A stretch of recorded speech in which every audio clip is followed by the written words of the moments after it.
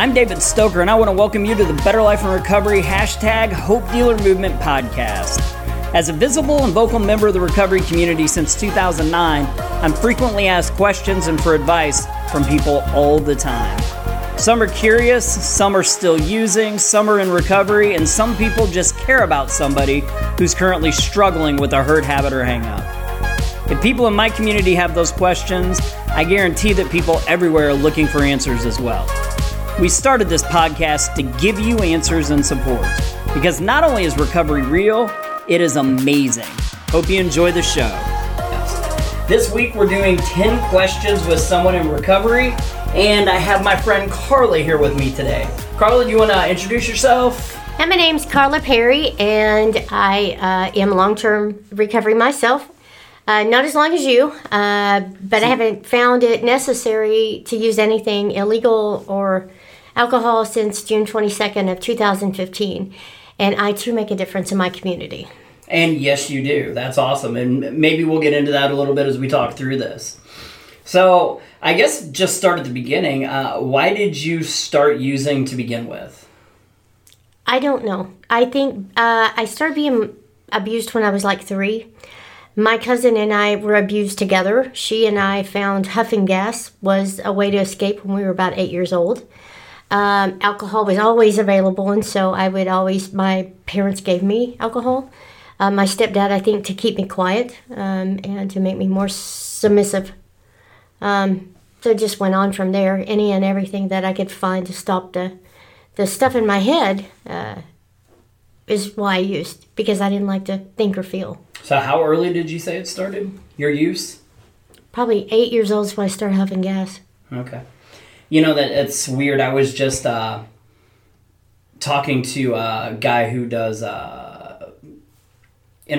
prevention, youth prevention, and he said that they had just gone through and done a survey of kids, and that the average age that a kid started using inhalants was it was either 8 or 9. I think it was 8 is what they said in the state. I don't know if it was the state or the county that he was looking at. And then he said that kids start misusing medication at 12 was the average age. Yeah, still mom's diet pills. Yeah. So what made you decide to stop? Consequences. And then somebody told me that I was worth saving, and I finally believed them. I didn't know that I even deserved a different life. I just thought that I was just quit working, and the consequences behind, everything. It just got to the point where I didn't know it when I went into treatment. I didn't know it until the day I got out and went seeing a lawyer. I was looking at 2 life sentences plus 14 years. Holy cow. So you're up to a little mischief. 16 pages is my background check. Okay. Probably front and back too, right? I didn't know, so I can tell you that I was on probation and parole for 26 years. From 1992 until October 2nd of last year. Probation and parole actually threw me a little party. Really? Like a going away party? Yeah, absolutely. Was it green or stone? Taney or stone? Well, it was Taney. Laura, Gail, Amanda, Sally, and all them over there. Yeah, they are actually my friends. They're super amazing people. Yeah, I know Sally and Kathy really well. I know some others, but Sally and Kathy I know really well. Like, Sally was my probation officer back in the day. Oh, wow. And Kathy, do you know Kathy? I absolutely do. Okay, Kathy was actually my counselor when I went through treatment before she became a PO. Yeah. So she used to work at Semmering back in the day. So I've got a special relationship with them. I love Sally. I know there's a lot of people that had issues with their POs. And that is not something that... And I had some issues with a couple of my POs. Yeah, one of them. Right. But Sally, I was honest with her. I had a 10-year backup, and I would have been prior and persistent. I would have done 8.5 years. And because I was honest with her, she gave me a shot when I don't think there's another PO that was working at the office at that time. Yeah, Kathy was instrumental in my change, too. So I was on probation and parole from 2 different states. From parole from Arkansas and probation from Missouri, and then I caught another charge. And it was just Kathy putting me back in a corner, and she said, so I'm going to tell you this. This is what you're looking at if you don't do anything. Right. And she said, it's up to you. This is what we're recommending. It's not going to change. And so I went to treatment, and that was the change, man. I was trying to be the martyr down there, tell everybody these, horror stories about what I done, what I lost, so that I scare these girls not into being me. I may have lost my life, but I didn't want them to. I wanted them to learn that they could get the stuff. And it was just during a process group, and Dave asked me, so what makes you think you don't deserve recovery too? Why is recovery not something for you? And it was, I had an encounter. God encountered me. Like arms from heaven actually came down, and I felt love that I'd never felt my whole life. Love to me had conditions and strings and requirements and rules. Right. This was something that enveloped me totally, and it's like he said, I love you, and you're worth saving, and the best of your life is going to be the rest of your life. I'm going to show you what happiness is. And I just broke down, and from that point, I never looked back, because I knew it was worth saving, and that somebody loved me. Right. And look at you now. I was just talking to you a minute ago, and you said that you just closed on your own home. Yeah, me and God. So it's I had to put I chose to be celibate too, because men seem to always be the problem in my messing up or whatever, and so that was time to get to know me and get to know God, and so I built a relationship, and it's just super amazing. I don't really think that I have time for a man because it would interfere with my time with God. Right. And in order to do my job, I have to fill up because I can't give off empty. And I'm really just learning who I am for the first time in my life, what my favorite color is, what my hobbies are, what I like to do, and it's amazing. So I just started taking care of the little things, cleaning up the wreckage of my past, and that was huge. Doing the right thing for the right reasons. Right. And you got to start somewhere. You can't wait till you get enough money. You have to start with what you have. And I make barely more than minimum wage. But I've done it because I've been consistent, and I've been persistent, right. And I've been intentional, and I had a dream. I moved around most of my life, everything I owned in a Walmart bag, and I'd get kicked out of a motel at 11 o'clock. I didn't know where I was going to go, where I was going to stay, but I knew I was going to get high. So it was the same thing, principle. Well, now I don't know what I'm going to do, but I know that I'm going to own my own home, so nobody can ever tell me that I can't have my dogs, or that I can't paint this, or that I can't plant that there. And so I wanted stability. Well, what I found is if you do the little things long enough, The big things fall in place. They become the big things. Absolutely. I love the word. I don't use it enough, and I've started to the last couple of days because I was talking to somebody and they used it, and I'm like, that's the word I want to use more. But living intentionally. There's something about being intentional in everything we do. Is what I'm doing today, what purpose does it have? Here's my goals, and I should be intentionally doing things that lead me closer to those goals. And if they don't lead me closer to those goals, then why would I waste my time on them? Absolutely. So, and people would probably ask me now, David, why do you watch so many movies? You know what? That's intentional. That's part of my self-care. So I think self-care needs to be intentional too, because not enough people practice self-care. Yeah, and there's where the burnout rate, and that's why not many people last in the social service or in the help field very long, because they burn out. 3.5 years is average that somebody lasts, and that's why. Vicarious trauma, compassion, fatigue, burnout, all those things kick in if you don't practice good self-care. Right. And I'm not a moderation person. So I go nonstop. So I need self-care. I need to intentionally take those times off and do things. And everybody's self-care may look completely different too. I bet you do things for yourself that I would never do. Right? What are some things that you do for your self-care? I'm just learning that. Okay. So, turning my phone off. Not being the emergency person all the time, every time. Having boundaries, healthy boundaries. Man, and that was really hard because I was just 24/7. I actually had my personal phone number on my business card. What? oh my gosh, for a year and a half, it was like I never rested. And it was my job. I've got to fix these people. I've got to go. They need me. Right. And for once I was needed for something that was beneficial. And so I took it to an extreme. I was the person and I mattered. I had a purpose. And having a purpose was important for me. But to as an extreme. And then I realized, well, with talking to my mentors and accountability partner and stuff, that there had to be a boundary, and so we changed that. And I think now just spending time in nature. I like to fish. I love the water. I like going out in the woods. I like hiking. Pettigene Mountain in Arkansas is beautiful. The Buffalo River. Going and spending time with my grandkids. They're a hoot. I love them. They're little boys and they are country boys, man. So we go out there and I just love those things. Right. Those are things that, man, I took for granted. So I hear you talking about your life today and where it's at. And I think that probably feeds into the next question, which is, what does recovery mean to you? Recovery is life. Life with purpose. It's not taking the things that were, you can't change 5 minutes ago, much less 5 years ago or 50 years ago or whatever. Right. So you have to be in today.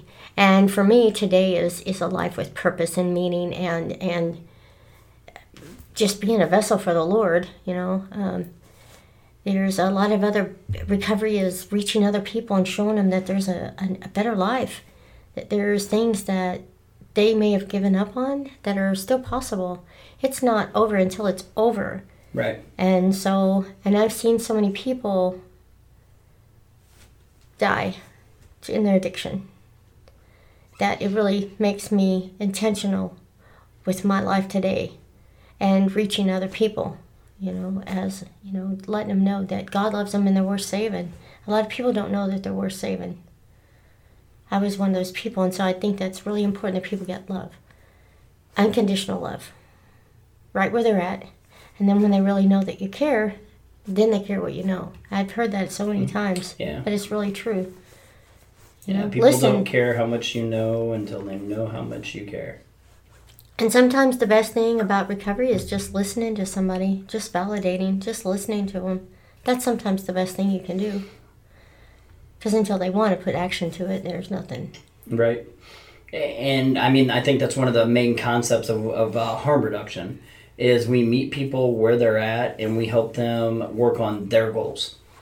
And let them know that if there's ever anything else that they need help with, by all means come back. Absolutely. And what we find is they tend to come back because for the first time they have somebody that's met them where they're at, treated them with respect, and treated them like they have value. Instead of saying, here's what I want you to do, They say, somebody came into their life and said, what do you want to do? Because everybody's going to say you should stop using drugs, but how about that person that says, so when's the last time you ate? Mm-hmm. Where are you going to sleep tonight? Or if we lived in a state where there was syringe access, somebody, which is a bill that we didn't get it passed again. It passed through House, did not pass through Senate this year in Missouri. But, getting somebody in there and saying, listen, if you're going to continue to use, I care about you and I don't want you to get HIV. I don't want you to get Hep C. And if you already have it, I don't want you to share it with the people you care about. So please bring in your used syringes and we will provide sterile syringes to you. And if you ever need help with anything else, housing, food, you decide you want to stop using. In fact, when's the last time that you had a Hep C test? Because we're doing it tomorrow at noon. You can get tested for free and we'll feed you lunch. Absolutely. Yeah. And I think where you work at a place called Jesus Was Homeless, and that's kind of what they do is meet people where they're at. Absolutely. Yeah, build relationships. And that's the whole thing. It all gets complicated. We love God and we love others. That's pretty much the two major commandments. Love God and love others as you love yourself. Right. Well, and so it's meeting people right where they're at in the middle of their mess. And then also doing the motivational interviewing.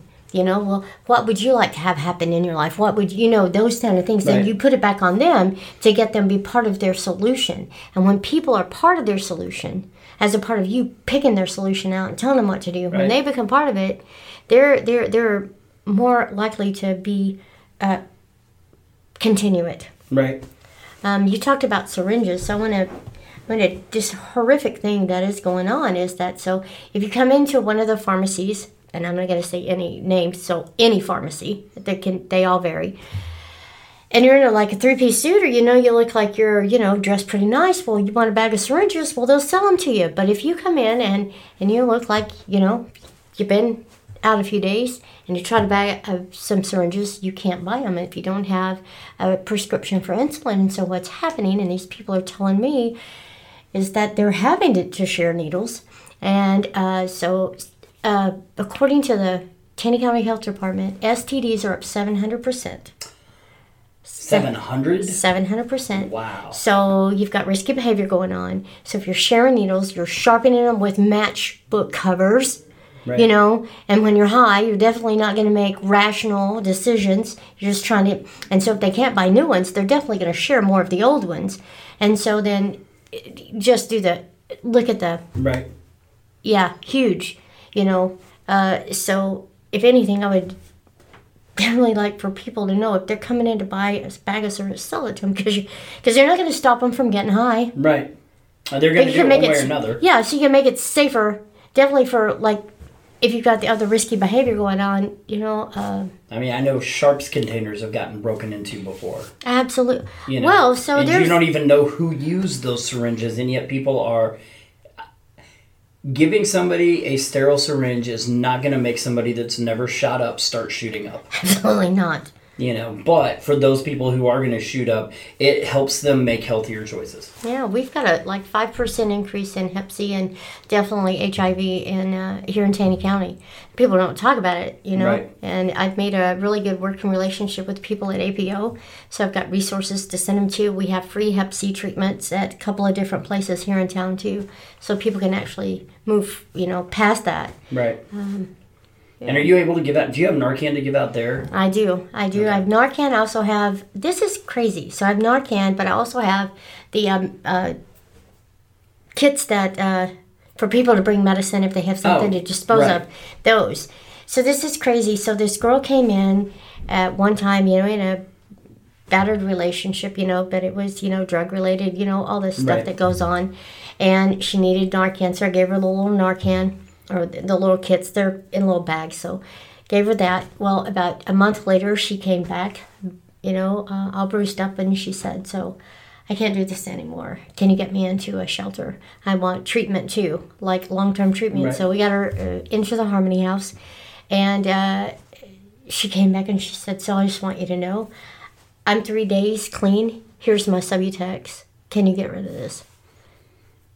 That was a full circle moment. Right. Like from the time whenever I gave her the Narcan to the time she, that don't usually happen, but that just showed me the circle of when you really love and you care and you... She trusted you. Yeah. That's it. Building relationships. Yeah, Chad Sabora... Not being fake with people. Chad Sabora runs a syringe access program in St. Louis, and he always says, and I repeat it all the time, I steal it from him, but I try to give him credit. He says it's not about the syringe, it's about the human connection. Absolutely. And that's exactly what it sounds like you're talking about. So speaking of human connections and some of those things that might be an impetus or for somebody's recovery, what were the things that got you into recovery to begin with? Community, building strong. Well, so when I was in treatment, they told me, and then I went to Jobs for Life. That was that Jesus was homeless, and 2 people told me the same thing: you can change the world. Well, I took it literally, and I believed them, and so I started. I didn't want to leave Carroll Jones because Taney County, I was never going to stay clean in Taney County. I didn't think it was possible. There's nothing down there. Right. Well, so there was this little voice that said, so go start it. So go down there and be that. I'd never had a connection with women, for one, that was healthy. I hated all women, because women are just that way. Well, for me, the ones... jealous, bitterness, the whole 9 yards. So I found a healthy friendship down there. But then when I came down here, now we've got women groups. Probation and Parole actually started Women's Circle, which is with offenders and probation officers to build relationships and to find out that we're all just women. So I learned how to have healthy relationships and started building on that. And so I think community support, accountability partner, sponsors, whatever, those things. And just, man, I was just tired. And when I think about it now, man, it's a lot of work to stay high. You know? It is. Oh my gosh. And it's like, man, I'm not even looking. I drove looking in the rearview mirror. I hit a light pole one time looking in the rearview mirror because I thought they were chasing me. You know what I'm saying? So it's just stupid things like that. It's like, really, life is so much simpler. And when I really start looking at all the things, like the criminal thinking part, you know, like the chaos, being addicted to chaos and drama and all that, and started, you know, Fearless Moral Inventory.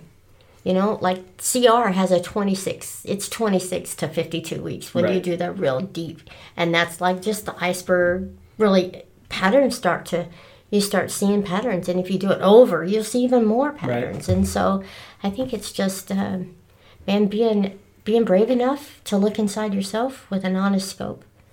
And being humble enough to let God remove those things. So recovery to me is peace. Okay. So in early recovery, what helped you maintain your sobriety the most? Is there one thing that you would be like, this is the thing that really helped me stay sober in the very beginning? Consequences. Yeah. So if I didn't, well, it was consequences, but it was also, if I do go to prison the rest of my life, I don't want to be this person. I want to learn how to be a different person. When I first found out that it was possible, you know, at Carol Jones, you know, I found out all kinds of things. And so when I found out that whole realm of possibility was open, I didn't want to be the person I had been. I wanted to be a better person. And then the community, accountability, and then just, I don't know, it's just the right thing. I was just ready. I was just really tired. Right. Really tired. I think I hear that a lot. And I remember that. And you're never too old to get recovery. I thought I was too old. I thought, you know, what kind of life can I have? And man, I can tell you, in the last 4 years, I've done more in my life than I could have ever dreamed possible. The life I have now I would have even prayed for, because it would have been too good for what I would have prayed for. You're like, no. I feel that sometimes. I'm like, who am I? That, you know, some of the really cool things that I've gotten to do, and some of the places I've been asked to go and speak, I'm like, who am I to go into that place? Because sometimes I still remember the person I used to be. Yeah. And I'm glad that I have people around me that will, they keep me humble. Because my head ever gets too big, I know for a fact that they will deflate it. But they also remind me, well, why shouldn't you? Look at where you are today compared to where you used to be. You know, why not you? Yeah, and the differences that you make. Yeah. Absolutely. Yeah, I mean, you saved somebody's life recently. Yeah, you take the Narcan, you never think you're going to use it.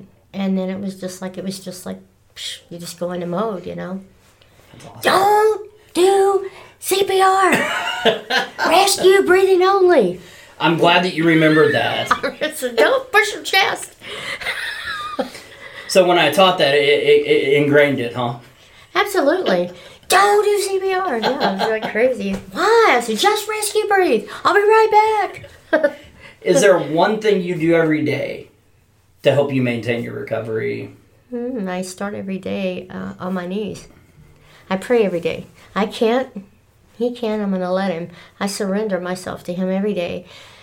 God, let my hands be your hands and my eyes be your eyes. Put a coal in front of my mouth that if it's not life-giving, if it's not necessary, if it's not uplifting, that I don't say it. And give me ears to hear what they're not saying. Let me handle these people the way you would. Let me treat them with the kindness and the respect and the love that you would, but also let me have your firmness too, Lord, to know when I'm enabling instead of empowering. Every day on my knees. The third step prayer, I still say it. God, I offer myself to you to build with me and do with me as you will. Right. Deliver me of the bondage of self. Take away my difficulties, that victory over them can bear witness to people I can help. Bear witness to your love, your way, your power, and your way of life. May I do your will today. I can tell you're a Celebrate Recovery person and not a secular 12-step, because their third step prayer is very different. Well, guide me in my recovery, show me how to live clean. You know, I don't want to live my life clean. Clean just means I'm abstinent. I want so much more than abstinence in my life. You know, that's why I love recovery over being clean. Clean just says, "Oh, I'm not using today," and I can be clean and still be miserable. Yeah, no, that doesn't last very long either. If I'm going to be miserable, I might as well just be high. Yeah. And I love that there's so many different programs out there that people find their recovery through. That's true. There's not one way. But God was my way. Right. Jesus is my way. He is my power. Yeah. So what is it that keeps you from returning back to those old behaviors? Oh my gosh. Every day I see me come through the door. I see that brokenness. Like, I would never... I don't ever want to be that... I don't know. So your job is my job, absolutely. Seeing those people that remind you. Every day through the door comes a part of me, one time or another. You know, and I especially have a passion for women and children. You know, I lost all my kids because there was nowhere to go. You know, and a lot of times now, women, until they get thrown in jail and the kids go to DFS, they're not going to get treatment. Right. They go into the same bad relationships where horrific things happen to them and their kids, or both. And then it's not, it's a huge, it could be prevented, you know. Right. Yeah, I think that there's definitely not enough focus. I think a lot of what we do is wrong. Even in treatment, I feel like there's a lot of stuff we're missing. I wish we used more evidence-based treatment. I wish we used more peer support. I wish we met people where they were at better. I wish that we had more peers empowered to do motivational interviewing and work with people and go out and do street outreach and in-home services, because a lot of people, they're not going to come into treatment. No. You know, I mean... They don't have insurance, for one, and there's only so many free beds available. But even if they did, there's a lot of people that just aren't going to go. So if we could have somebody going and meeting with them and reaching out to them in the community, I think it would go a long ways too. Absolutely. So they talk about the gifts of recovery.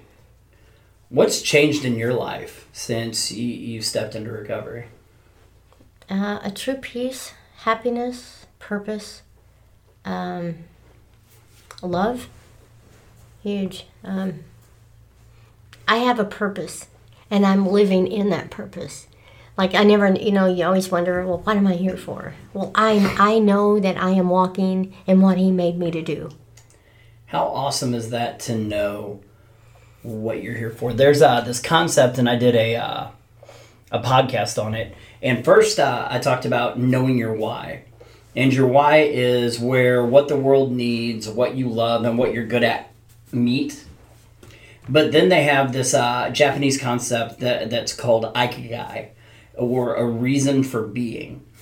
And literally what they found is if you can take your why, what you love, what you're good at, and what you need, and that you can get paid to do that, they're like, that's that sweet spot that everybody's looking for. In Japan, they've actually found that it leads to people living a longer life. So that's what I do. I don't work. I'm living on my divine assignment. I never work a day in your life. If you do what you love, you never work a day in your life. Yeah, I tell people, now I say I do work, but I tell people that I feel like I'm the luckiest person in the world. Sometimes I have to pinch myself because I'm like, I get paid to do what I was doing for free. Absolutely. Before. Right. I mean, this is what I used to do in my spare time, and now all of a sudden somebody's come up and said, hey, we like what you do, and we think you can help us and help people in the state, so we're going to pay you to do what you do now and go around the state. And I was like, really?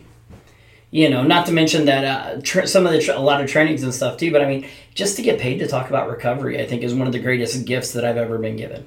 So when you've been delivered from such bondage into a life that's so free and peaceful, especially if you've, like, I wasn't just on the basement of hell, I dug a hole down there. That's how far down I was. And to have the life I have now, oh my gosh, when you've been forgiven and given so much back, I can't help but want to tell the world, man, let me tell you about this peace that you can have now. A life that's possible. Any dream that you ever had, you can do it. You can be it. And so I try to be a bridge between the brokenness and the people still struggling with resources. And then also just in our town with poverty and a way out. Like, you know what I'm saying? Like a voice for people that don't have one. like people that are abused, like little kids and women who are trafficked and like all kinds of stuff. I've seen, the horrors come through. But what I do with those is I connect it with Ways Out. Right. And so that makes... So you're an advocate. A natural and a resource broker. Absolutely. Yeah. Because that's kind of what you do. It is. You advocate, you give a voice to those who don't believe they have a voice or haven't figured out how to use their voice yet. And then you connect them to the resources that are going to help get them to a better place. Absolutely. Yeah. And I love them until they can love themselves or know that they're lovable. So you're dealing hope. I am. So just like I always say, going from dealing dope to dealing hope. It's an amazing place. Absolutely. But that is what we do. I mean, to know that somebody out there cares about you when you don't care about yourself. And to know that somebody can see a future for you when all you can see is the same thing over and over and over again is huge. And everybody's story has a group of folks that only they can reach. Like I always tell them, man, you're live. And when you get, all this going, there's going to be a whole group of folks that your story and your life will touch and change. We all have people assigned to us that our story and our recovery can give them hope and encouragement and even just the thought of possibility of something different. That's awesome. Yeah, I've always said that a lot of us have very similar stories, but each one of us has one or two things that are specific or peculiar about our story that most people don't have. And it's why I believe I do what I do, is because I want to reach people because you have something in your story. It's why I want to share your story, because there's unique things in your story that might impact somebody listening that my story wouldn't, because they're going to be, oh, well, wait a minute. She did this. Well, so did I. And I've never known anybody who did what I did who's gotten better. Yeah, so one thing I know is that your secrets keep you sick. And so when I found that you're only sick as your deepest secret, I wasn't letting that stuff out, man. I didn't want to get high again. Right. So, I was like, can without shame tell people, well, I had a baby on crack. I was a prostitute in Little Rock. I worked for,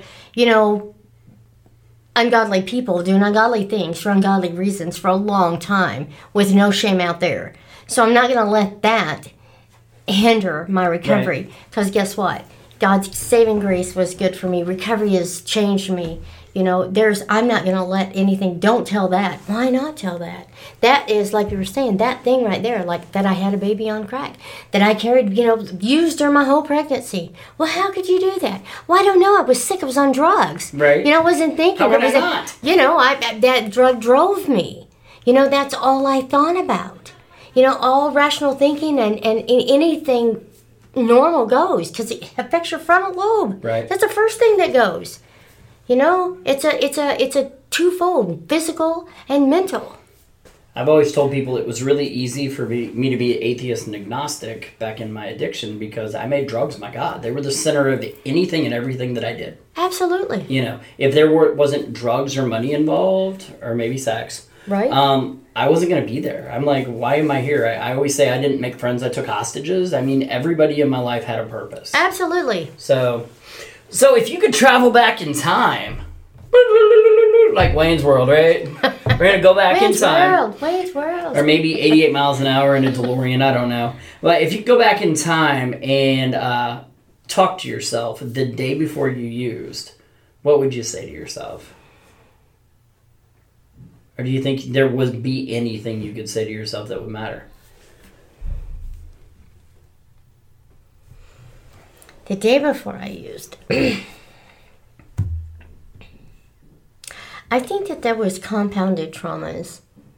And I think it took everything it took to get to me to be the person that I am today. And I think that God don't waste anything. My mess is a message. And sometimes I just think that it's justified through Him, because there's so many other people out there that need to know that. I hate that I hurt so many people, but I think it took everything it took for me to get to where I am today. Because every mistake and every wrong and every hurt and every like waking up with, come conscious, I'm in a motel room. Right. All those things, it took all those things to develop me to who I am now, to have the heart that I have for people. Like, I truly can love people right where they are, in the middle of everything. And that's because I've been most of those people at one point in my life. Not everybody has the capacity to love unconditionally. And I'm grateful that I have that heart. I'd like to say I'd change things. I wish that my hurt would not have been so much to some people that I cared about. But I think it took everything it took to get me where I'm at today. I love that. And once again, for listeners, they hear me say a lot of the same things over and over again because they're the things that stand out to me. But if I could go back and change anything about my past, I'd do everything the same but learn how to play guitar, because I think it'd be a lot cooler if I could play guitar, But I mean, honestly, I look in the mirror today and I like the person looking back, and I know that I'm blessed with an amazing wife, beautiful kids. We're beautiful wife, amazing kids. They're all beautiful and amazing. But anyway, and I have a career today that I love, and I have the trust of people, and I had to go through every single thing I ever went through to have the life I had today. If one thing would have changed, I might not have met my wife. I might not have my kids. I might not have the respect of my family. I can't know if I could go back and change one thing, if that might be the domino I pulled that made everything else fall down. Right. So why would I live with regret when I know that what I do today makes a difference? Absolutely. If you can look in the mirror and like that person looking back, you had to have gone through everything you did to be that person.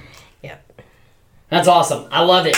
So as we end this, is there one thought or message that you would like to kind of put out there for the people that are listening?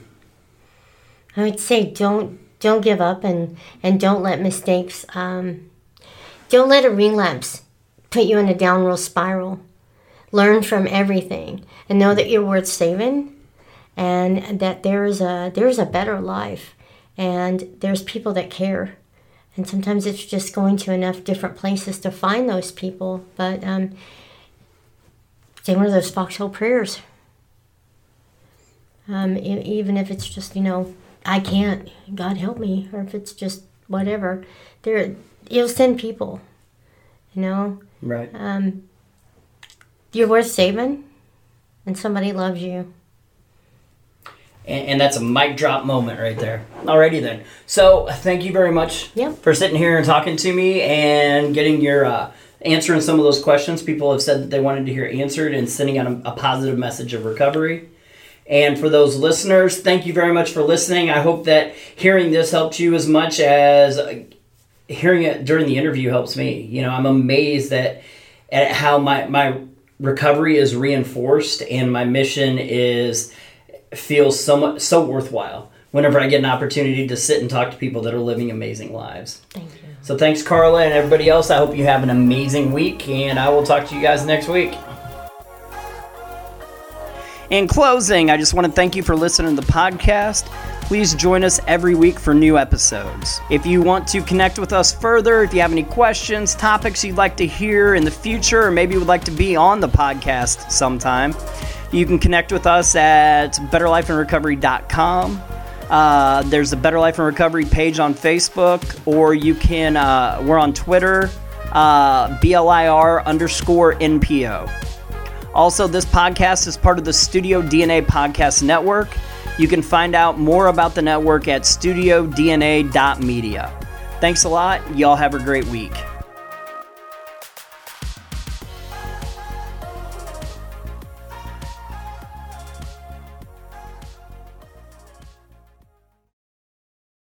Hey, Studio DNA fans, I'm Chad, a new podcast host here on the network. I'd like to invite you to check out my new show called Hot Takeout, where I mix together some of my favorite things, fast food and musical artists. When you listen, you'll get that feeling you have when you get an onion ring in the bottom of your French fries. It's a win. We'll dig deep with the artists. We'll find out what inspires them and what foods they have to stay away from. And we're also playing fast food games, which will also make sense when you listen. So check out the Hot Takeout podcast streaming right now here on the Studio DNA Podcast Network.